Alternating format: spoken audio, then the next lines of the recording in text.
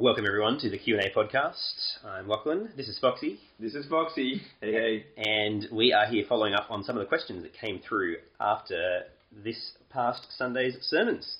We might not get through all of them in this particular podcast, but we're going to keep chipping through. And, you know, it's kind of like we're handling these in the service because we have not prepped them. So we're taking them as they come. Foxy, do you have anything you want to say before we get into it? Yeah, not a lot, but I do think the book of Job is a book which is filled with questions. So Job constantly is asking questions. God asks a lot of questions. A friend asks a lot of questions. And so I expect as we go through Job, we will have loads and loads of questions. And not all of them will get the answers that we hope, but they will take us further to knowing Jesus Christ, which is great. Excellent. All right. Well, let's get cracking. One of the questions that's come through, Foxy, should we seek suffering? Should we seek suffering? Yeah. Well, I want to say yes, but no. Yeah. I feel like that's going to be the answer to a lot of questions. Yes, but no, or no, but kind of.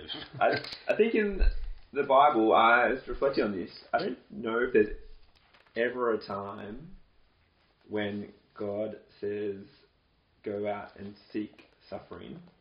I mean, part of that is probably just because, well, yes, suffering will just definitely come. That is just part of living in this world. Maybe when Jesus Christ calls us to follow him and says, take up our cross and deny yourself, that's naturally going to lead to suffering.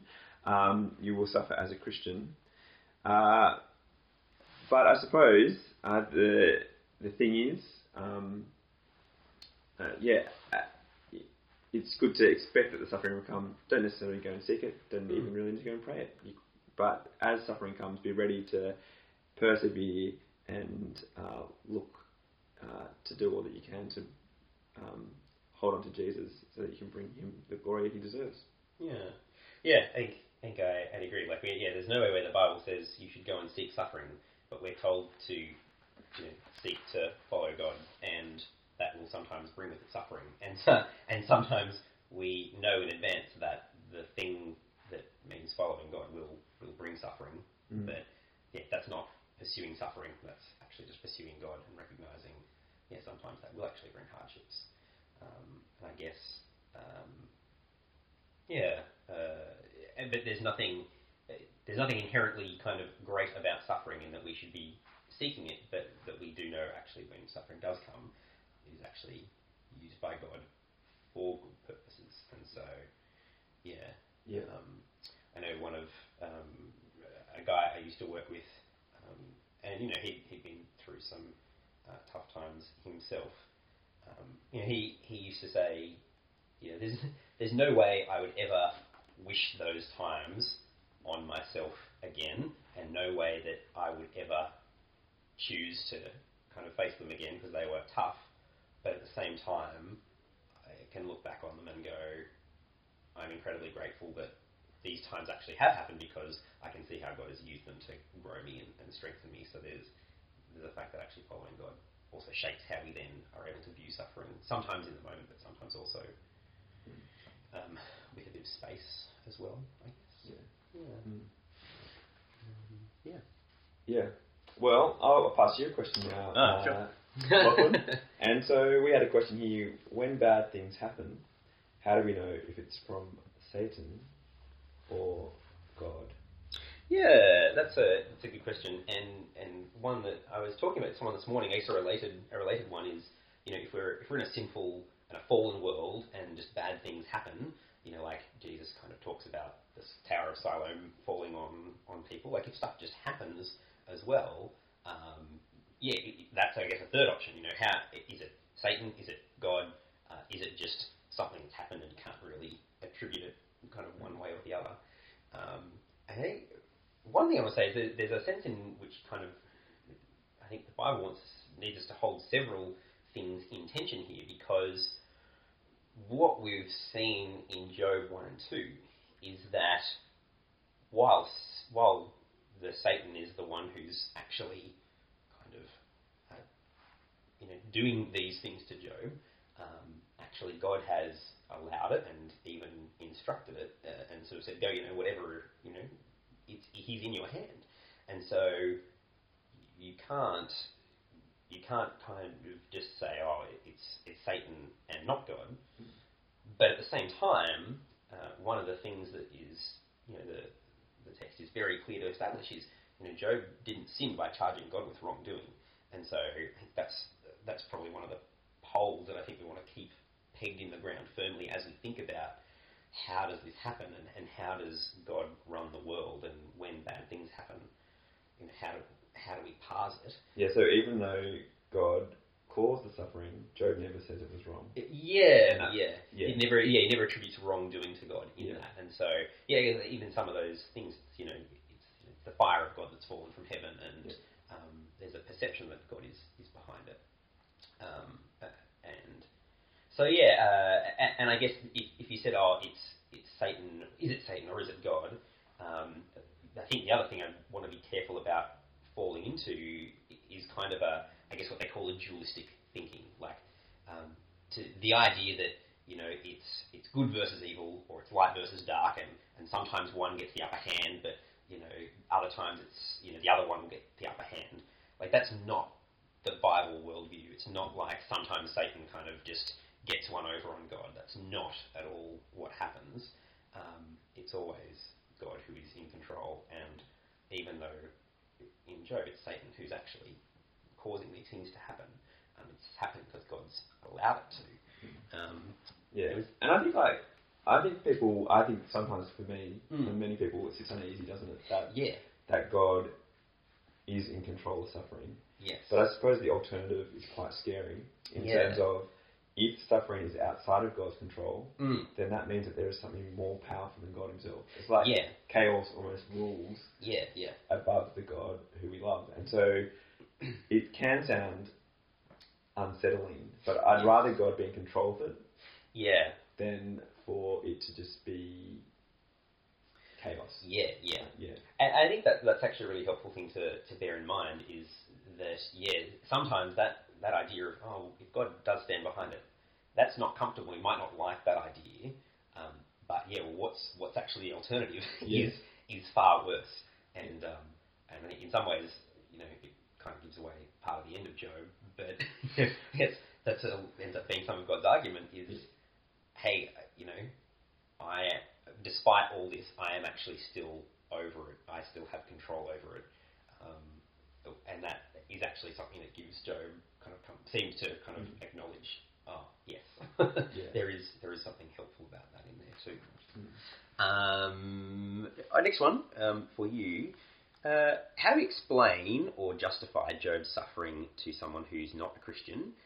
Like, it just comes across as an unnecessary test. And I guess this might not just be explaining it to a non-Christian, but the idea that it's an unnecessary test. So Christians might feel that as well, to go, hey, all this suffering, like, surely this is unnecessary. But I think it's true, isn't it? Why did God choose to do this to Job? Really is the question. And I think part of the reason is that God's glory is more important than anything else in the world. And it's not that God's glory we just need to know that kind of as a truth statement, but we actually need to experientially see it. I guess could be a way of putting it. So it was important for Job to suffer undeservedly, and for the heavens to look on, and for Satan to look on, and for everyone to look on, so that we could learn that God's glory was worth more than Job's comfort. And God was worth trusting in even when Job had nothing. And so part of the unnecessary nature of this, it seems unnecessary, but actually it was necessary so that the world would see how truly glorious God is. So I think there's that side of it. Also, I think you probably, if someone's asking the question, you start, the best place to go is to Jesus Christ, who suffered undeservedly so that the unrighteous could be made righteous and saved. If you were standing at the cross, you wouldn't necessarily know that. Yeah. You'd be like, this is a terrible waste of life. A great teacher has died on a Roman cross. Mm. But if you're able to step back, and if you actually, and we can, because we've got the Bible and God's spoken, we can actually interpret that event now, and we can go, no, that undeserved suffering led to the greatest of glory. It led to actually you and I coming to glory as well. So what we might deem as unnecessary, if we have the eyes of God, which we sometimes do because we have Scripture, we can actually go, that was a wonderful thing that happened, even though you might not see it at the time. Yeah, and I think one of the things that kind of looking at this passage and prepping for it really kind of challenged me on, and I think it's still challenging me on, is so in 1 Peter, I'm trying to flip to my Bible. So it was 1 Peter 1, 6 and 7. So Peter talking to writing to the early Christians. So he says, in all this, this being kind of the hope and the life that they have in Christ, in all this you greatly rejoice, though now for a little while you may have had to suffer through grief in all kinds of trials. These have come so that the proven genuineness of your faith, of greater worth than gold, which perishes even though refined by fire, may result in praise, glory, and honour when Jesus Christ is revealed. And I think just thinking about that in the light of Job just made me realise how much I undervalue faith. And I think faith is important, but I don't know, this has kind of just shone a light on that for me in a different way to go, actually, faith being proved to be genuine, actually in God's eyes is incredibly precious, and like you said, that it ends up resulting in God's glory is actually a really good thing. And so I think that's one of those things I would have assented to, but I just don't think looking at this in the light of Job has really kind of shone a different light on it for me. I guess the other part of the question is, how would you talk with a non-Christian about this, or someone who's not a follower of Jesus, because it comes across as an unnecessary text? I guess, that's a really interesting one as well. I think your point on, the nature of when is and isn't suffering necessary, or because we're used to going sometimes suffering can be good, and so if there's an immediately tangible benefit for it, we can go, this was bad or unpleasant, but we can see the ultimate payoff, and we can do that in small ways. So if